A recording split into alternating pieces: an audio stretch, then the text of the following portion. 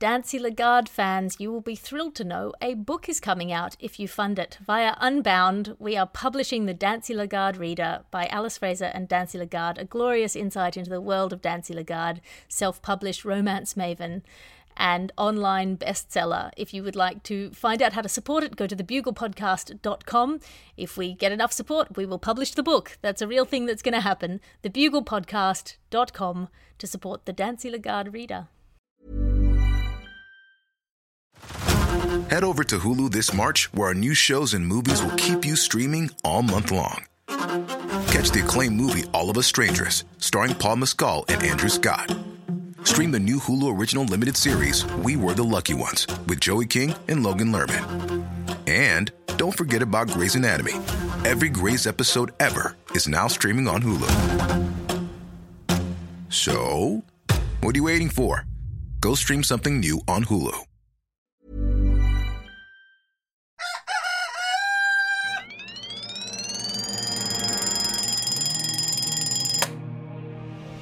The Bugle presents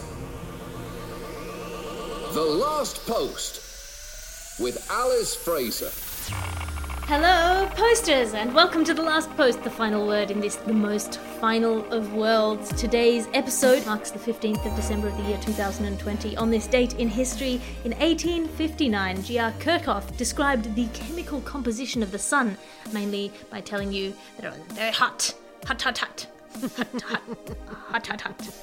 And in 1930, occasional leg spin bowler Don Bradman took his first of only 2 Test cricket wickets that he ever got, which, you know, is what he's famous for. Don Bradman, shitty bowler. That's what they say about him.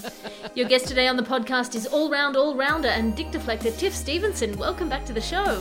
Thanks for having me. You will be bringing us our top story today, which is Christmas shopping news. But first, some headlines of stories we don't have time for. In the news today, a number of Republicans are slowly backing away from previous statements that Donald Trump won in a landslide. When they said Donald Trump won in a landslide, they're saying that what they meant was that if Donald Trump were having a fight in a landslide with a wet duck and was safely strapped to a helicopter with a military-grade harness while the duck was encased from the belly down in quickset concrete, he would have won that fight in a landslide. And in money news, economists have held the Dow Jones Index over a candle and finally revealed the invisible hand of the market. Apparently it was written in piss, previously visible only by blacklight, when you could see the thick glove of accumulated hedge fund jizz. Academics claim the invisible hand is curled elegantly into what is known as the go f*** yourself pose, and looks like it's been that way for some time. Meanwhile, the science fiction community was deeply unsurprised today at the arrest of non-visionary author Olav Goblachlinson. Goblachlinson, who'd affixed electrodes to a hen in an effort to get some opera out of it, was dragged away laughing by police, screaming, "I did it! I finally did it!" His publisher issued the statement, "Well, that explains the story he submitted yesterday," and the world looks forward to Olav Goblachlinson's "I will be dragged away by the police for attempting to electrocute a hen" coming out later this year. In London, your landlord is pleased to announce that the 3 rent inspections they ran during lockdown weren't illegal and invasive. They were totally fine, and please don't tell any authorities. Yes, the nice people who didn't reduce your rent when the pandemic closed your small business and who gave you the sense that by putting blue tack on the walls you've literally murdered someone would like you to know that it was supremely important they pop in and stare vaguely at the walls before mumbling, "Everything working?" and failing to fix all the things you say are wrong with the place, which is everything except the walls. Well, you thought the walls were working, but apparently not enough to keep your landlord out. That's all the time we have for the headlines we don't have time for, because now it's time for your ads. Your ad section now, because how else will you know what you don't have? The early bird gets the worm. The early worm dies brutally. The punctual cat gets killed by a falling question mark. The black dog of depression eats your perception of time. Never trust animals with a clock. Good advice. If your fridge is having issues, check round the back. The condensation may have accumulated up to about half a glass of the worst water you've ever encountered outside a sewer. It'll make you grateful for the half glass of water you do have. And that's your ad section for today. The Last Post. Now it's time for your top story, Christmas shopping. Tiff Stevenson, you are a purchaser of stuff. Yeah. And a lover of Christmas. What has Practice Jesus brought for you this year? I think Santa is Practice Jesus, by the way. That's my theory, my thesis, and I'm sticking to it.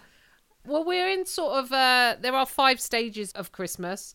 we are in sort of stage 2 or 3 now, I would say. And the 5 stages of Christmas are denial. It's not next month, is it? Anger. Why have the shops been playing Slade since f***ing August? Bargaining. Can I convert to Judaism? Which I think is where we are about now. Depression. F*** it. No one's going to buy me a present anyway. Acceptance. I'm up to the gills with turkey. I am stuffed. Literally stuffed. Those are the 5 stages. Listen, normally I'm very, very over Christmas because the sort of lead up to Christmas is getting longer and longer every year. But actually this year I feel quite excited about the prospect, and I've lent into it early because it just feels like it's something to do in the midst of lockdown, to have something to be excited about.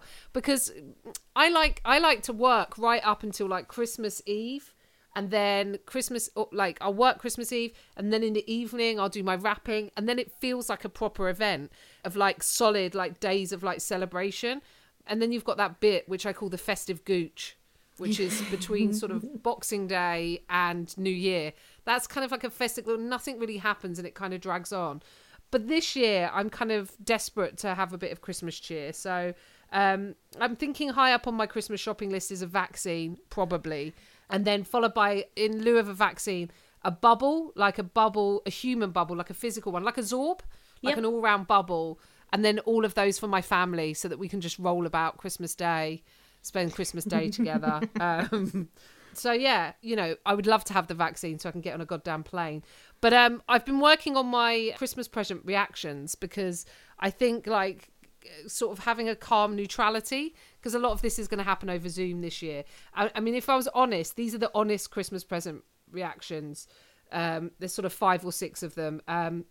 I've already got 5 of these, which you can't say. During all of these, you just smile and say thank you. But the honest reaction in your head is, I've already got 5 of these. You thought my arse was that big.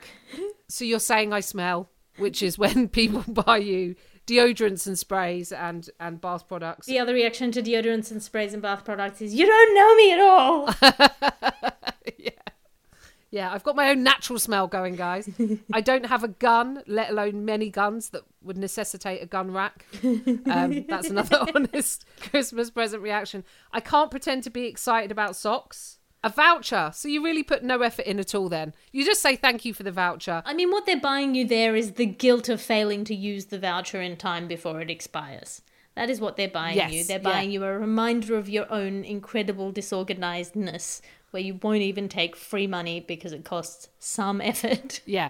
Well, if it's for Debenhams or any of the Arcadia shops, they're closing down. So that would be great. Like, I spent £100, but you can't actually use it for anything. And the other things that I've had repeatedly, tweezers, toenail clippers, and a metal nail file. Am I trying to escape from prison?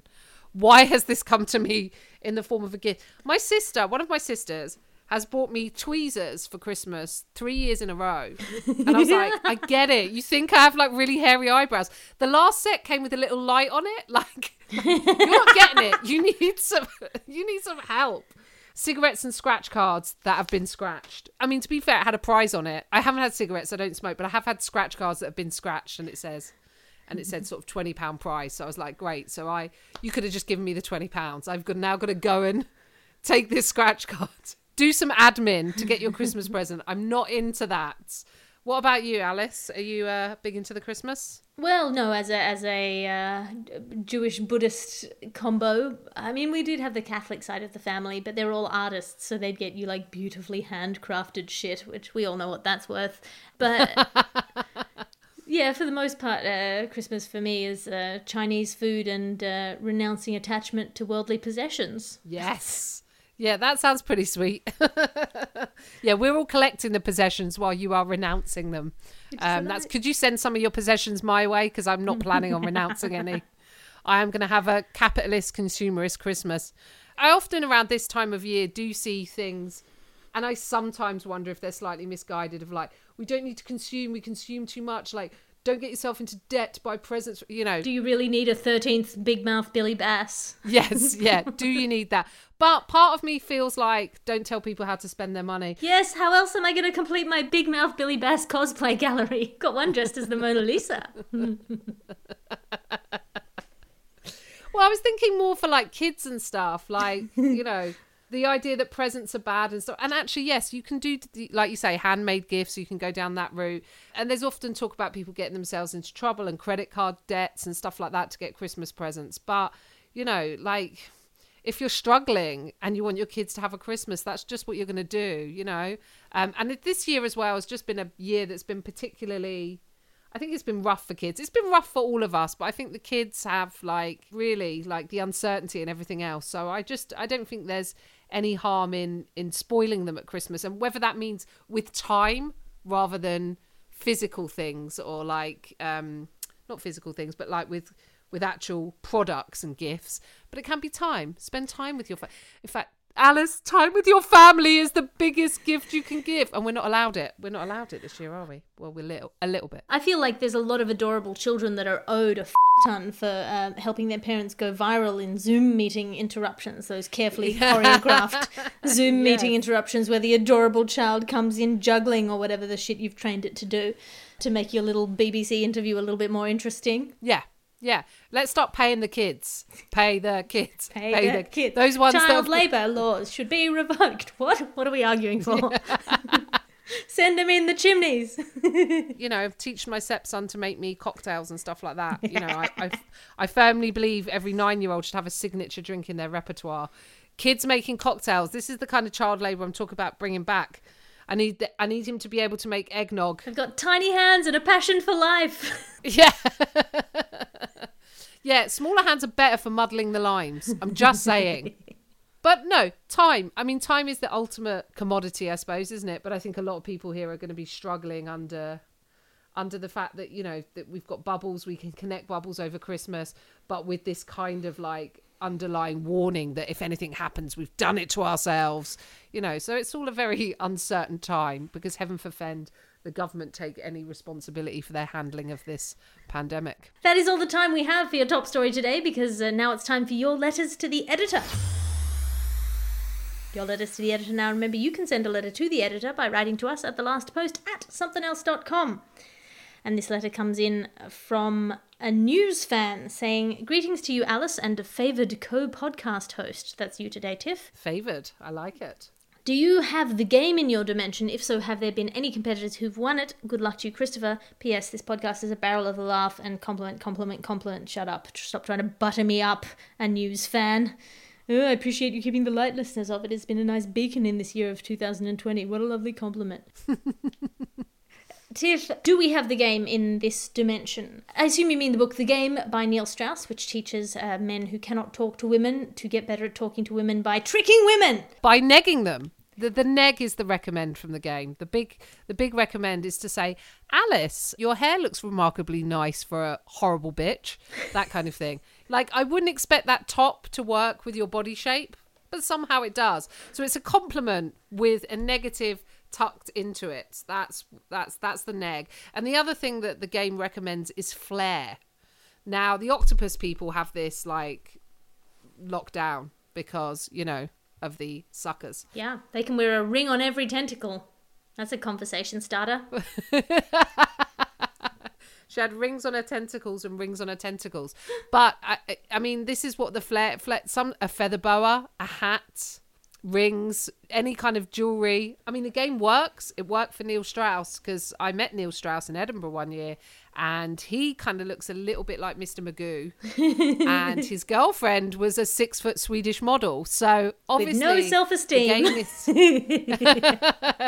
No, because he's told her, like, you shouldn't be that tall. Like, that will be the negging. The negging will be, well, no one else will go out with you because you're overly tall, which some people might see as a good thing, but I don't. So just know your place. This is basically the mechanics of treating somebody, deliberately playing on somebody's worst qualities. So by the time you have an opportunity to build a relationship, you have reduced them to a quivering wreck of a human being that you're not attracted to anymore. Yes. You lower their status in order to elevate yours, rather than just elevating your own status and your own self-esteem, so that you feel able to approach, you know, it's very sort of incel-y in its beliefs. It's kind of like the idea that, like, these bitches think they're above us, so therefore we need to drag them down. And it's also like really good looking women aren't used to people being horrible to them, so therefore all of a sudden you'll stand out. Yeah, you'll stand out as an arsehole. Touching as well, initiating contact. Like contact, so you'll find that someone who's read the game, and I know a few comics who've definitely done this, no names mentioned, but will come in and do this thing of like, first time they meet you, they kind of touch a part of your body to initiate contact. So, yeah. It's all pretty horrendous. I mean, this is turning into a consent cast, as we do regularly on Tea with Alice Tiff, so let's make people leap from this podcast to another one. That's all the time we have for your letters to the editor. Remember, you can send a letter to the editor by writing to us at thelastpost@somethingelse.com. Thank you for listening to The Last Post today. We're here in your ears 366 days of this year, and with not many days of this year left to go, do share us with your friends and buy some merchandise to prove that this thing existed in your dimension, if only briefly. Your guest today on the podcast was the magnificent Tiff Stevenson. Tiff, have you got anything to plug? Follow me on Twitter at Tiff Stevenson. Find me on Instagram, Tiff Stevenson Comic.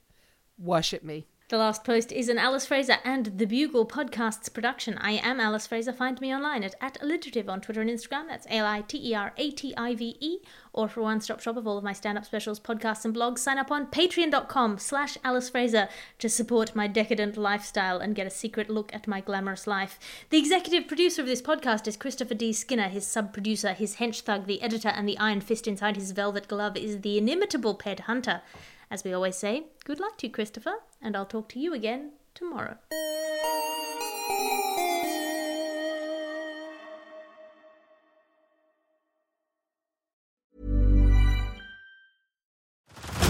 Head over to Hulu this March, where our new shows and movies will keep you streaming all month long.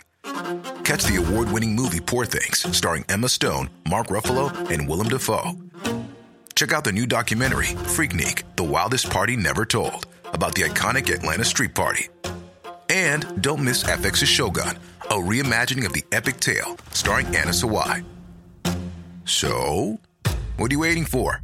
Go stream something new on Hulu.